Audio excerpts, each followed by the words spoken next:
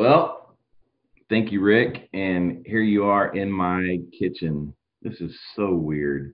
Uh, I actually had to run the slideshow this morning uh, for Rick, and I'm not used to doing that. I'm not used to doing this whole technical side of things. And now I've got this. I feel like Michelle's sitting right over here with me, too. So, yeah, and there's her hand. It's about as much as you're going to get today. But I feel so weird because I feel like I have to produce some kind of product to put out to you this morning. And all these pastors are doing that. And I never felt like Sunday morning was some kind of product that Levner was doing. It was always about being together and hanging out together and just hugging each other. Yeah, we got to teach and we got to sing and everything else. And it just seems like Sunday mornings was so much more of that. But then the Spirit just started working on me as I was thinking this week. The whole reason is to encourage one another right now because we honestly, it's like Rick said, we need to be encouraged. There's only one other time that I can remember like this. I took a group of students to Ukraine many years ago, and the one image that I walked away from that whole experience was I was standing on a street corner and I watched this double bus go by, and people were just crammed on the bus and standing in the windows. It was kind of like a subway, and they were just standing there and just watch their faces. Their faces were just like Rick was talking about in Walmart. It was they were sad. It's like they had nothing to live for, and it just impressed me. And so I think that's what we're dealing with in today's world. Uh, Here in Fishers, Indiana, even just the gloom, the doom and gloom. And if you don't know Jesus, then I can understand why they would be that way. I'm going to try to work through James chapter 3 this morning, and it's perfect for uh, what we're dealing with. You know how many times I've said that in Levner that I've said, I know we're just working our way through the scripture, but God has a way of putting specific stories and scriptures in place for us that meet our needs and fit with the time. We're talking about controlling the tongue this morning, and there's so much more to just controlling the tongue. We'll talk about it. And James, the thing about it in James is I'll show you this real quick if I can make it happen. Um, in James, he talked about it in chapter 1, verse 19. He says, my dear brothers and sisters, understand this. Everyone should be quick to listen, slow to speak, and slow to anger.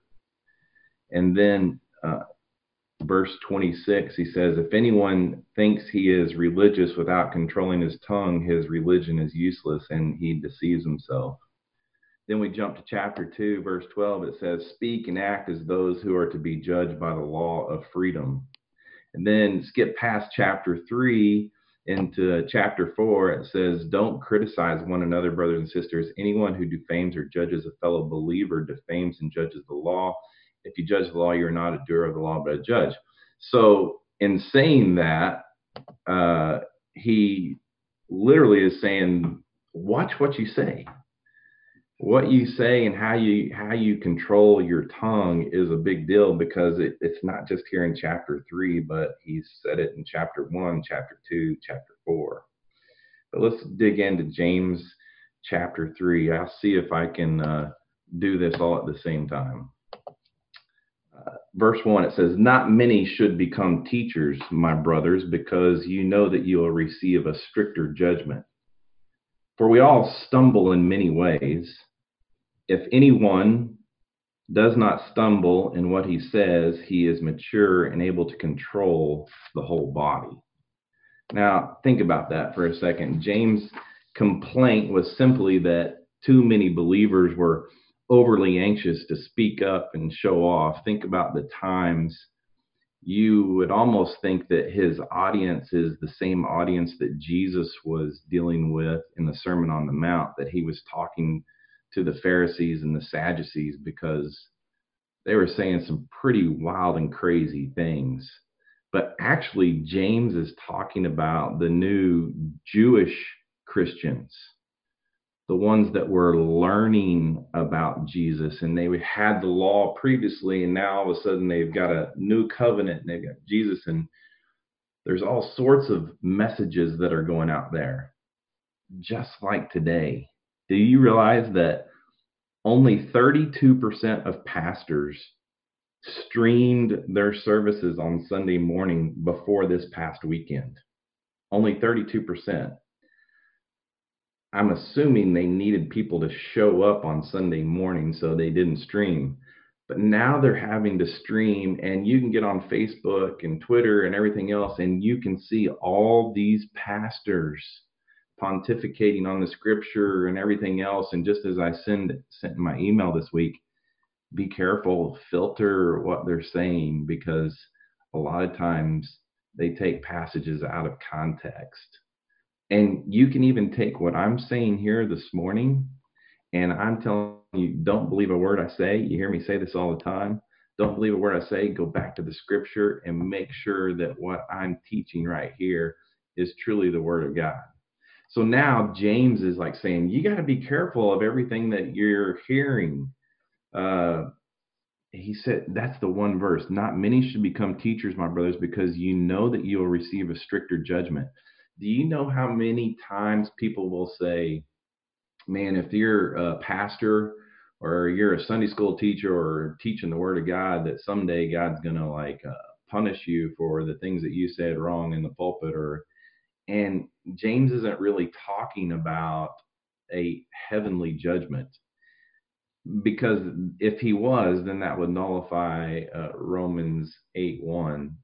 Therefore, those who are in Christ Jesus, there is no condemnation. What he's talking about is, I'm going out online right now.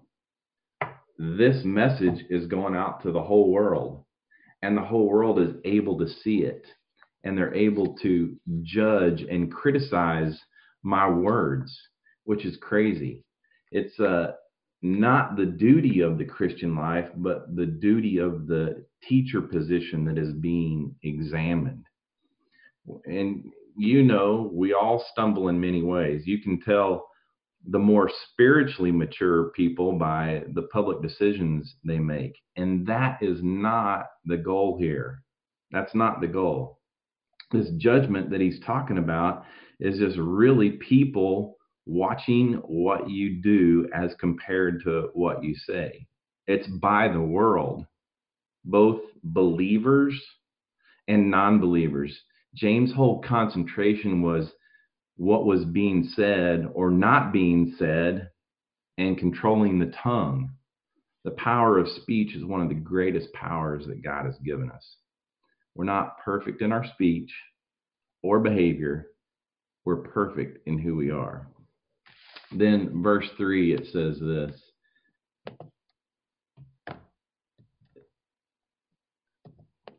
I'll get there. Now, if we put bits into the mouths of horses so that they obey us, we direct their whole bodies. And consider ships.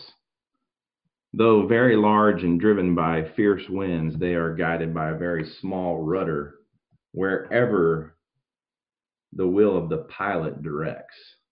Now, that's a big deal. We went on this Mercy Me cruise back in January, and before we got on the boat, they said one of our rudders is malfunctioning. So we're only going to be half the power that we normally have. And we actually missed one of our stops and things like that. There was less power, and the rudder had some ordeal with it because it was guiding the ship, not only just powering it, but guiding it. But think about this statement. What's that statement? Loose lips sink ships. Do you actually know where that came from? That was actually a term that was accustomed during World War II. That is, if people talked too much and gave too much information, it could cause the military to lose their ships. But I know this, loose lips, they also wreck lives. A person can make an unguarded statement or tweet, and suddenly finds himself involved in a fight. His tongue has forced the rest of his body to defend itself. You see, this tongue is a small member of the body, and yet it has power to accomplish great things.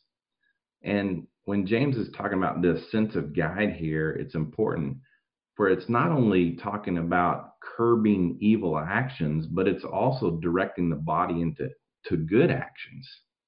Both the bit and the rudder that he talks about here must overcome contrary forces. Think about a horse bit for a second. It's a little metal bar that fits in the mouth of this massive animal.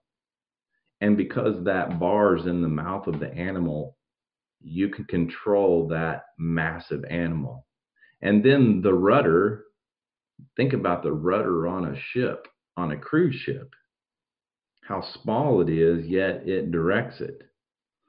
You see, that bit in the horse's mouth, it must overcome the wild nature of the horse. And that rudder, it's got to fight the winds of the currents that would drive the ship off its course. The human tongue also must overcome contrary forces. We get thoughts through the power of sin being a noun, remember that. And it dwells in our flesh.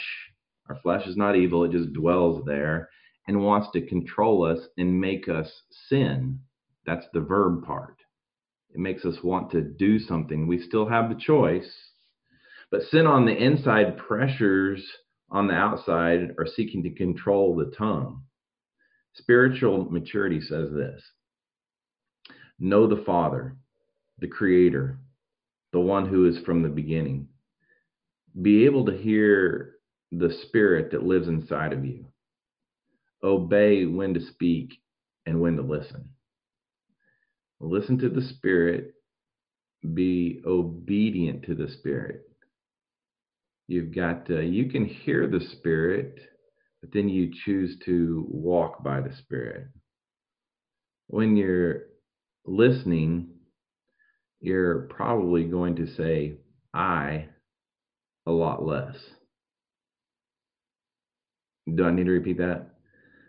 When you're listening, you're probably going to say I a lot less. A runaway horse or a shipwreck could mean injury to both pedestrians or passengers. The words we speak actually affect the lives of others. When a judge says guilty or not guilty, those words affect the destiny of the prisoner, his family, and even his friends. The President of the United States speaks a few words and signs some papers, and the nation is at war just like that. Even a simple yes or no from the lips of a parent can greatly affect the direction of a child's life. The small piece of meat in your mouth has much power to direct many lives. The tongue is just another piece of meat that is connected to your body. That thing in your mouth, it's neutral. It's not good or evil. It can only respond when you tell it to. It does what you choose to tell it to do. Remember, someone controls both the horse bit and the rudder. The tongue is used as a metaphor by James, but you still have to make a choice. That choice is simple. We say it almost every week. Your choice is you either walk according to the flesh or you walk by the Spirit. The tongue is going to give direction. Then he says in verse 5, let me switch back here. Verse 5, it says, so too, though the tongue is a small part of the body, it boasts great things. Consider how small the fire sets ablaze a large forest. And the tongue is a fire. The tongue is a world of unrighteousness. It's placed among our members. It stains the whole body, sets the course of life on fire, and is itself set on fire by hell. Every kind of animal, bird, reptile, and fish is tamed and has been tamed by humankind, but no one can tame the tongue. It is a restless evil full of deadly poison. All right, let's break this down a second here. James just switched gears here, and he went from the direction of the tongue to the results of what the tongue can do. He went from direction to results. In a dry and barren land that they lived in at the time, there was fear of great fires. So when he used this illustration, they knew exactly what he was talking about, because fires leave a lasting impression. I bet many of you sitting there right now can think of fires that have occurred in your life. I can think of two in my life. You will always remember a fire. So he's talking about this untamed beast of our tongue that's like a fire. If James would have written this letter today, he would have compared this small coronavirus that you see all over the places on the news and everything else. They always have that little symbol of the coronavirus that is unseen by the naked eye. And he would probably use this as an illustration how something bad could travel so fast and affect so many lives today. Like the poison of a serpent, the tongue is loaded with venom of hate and death-dealing gossip. Have you ever been bitten by an animal? I avoid getting bit by animals at all costs. You won't ever see us snake handling going on at Levener, I promise you, that's for sure. The tongue isn't evil. The results of the tongue can be evil. The tongue is neutral. It's just a piece of meat. No man can tame his tongue. Now think about that for a second. No man can tame his tongue. In a circus, you can see that man has tamed elephants, they've tamed bears, they've tamed lions even. But just get online and watch some media for a minute or two, and you will see the circus there, and that man struggles with taming the tongue. And the reason is living in your own strength, you will not be able to control that small piece of meat in your mouth. Living your life by another, your tongue no longer needs to be tamed. I had a friend this week that emailed me and said he's dreaded talking to their own family members when they call on the phone. That's exhausting, and he didn't want to debate with them. And I said, good. Give up the battle. Answer the phone and trust the spirit inside of you to speak. You see, if we let our flesh speak for us, it's exhaustive and it can destroy. But if you walk by the Spirit, watch what can happen. Verse 9.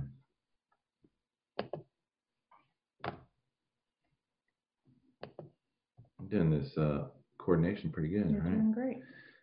With the tongue, we bless our Lord and Father, and with it we curse people who are made in God's likeness. Blessing and cursing come out of the same mouth. My brothers and sisters, these things should not be this way. Does a spring pour out sweet and bitter water from the same opening? Can a fig tree produce olives, my brothers and sisters, or a grapevine produce figs? Neither can a saltwater spring yield fresh water. That's the last passage that I'm going to deal with this morning. We're almost done. Just hang with us. And then we'll do some questions and answers. So he's talking about now, what is the tongue capable of doing? With the tongue, think about it. Man can do what we just did with Rick. We can praise God. We can sing songs. We can preach the word. We can lead the lost to Christ. And it's such a great privilege to be able to do that. But with that same tongue, we can tell lies and can ruin a man's reputation or even break a person's heart. The ability to influence others and accomplish great things, tremendous tasks, and yet we take that ability for granted.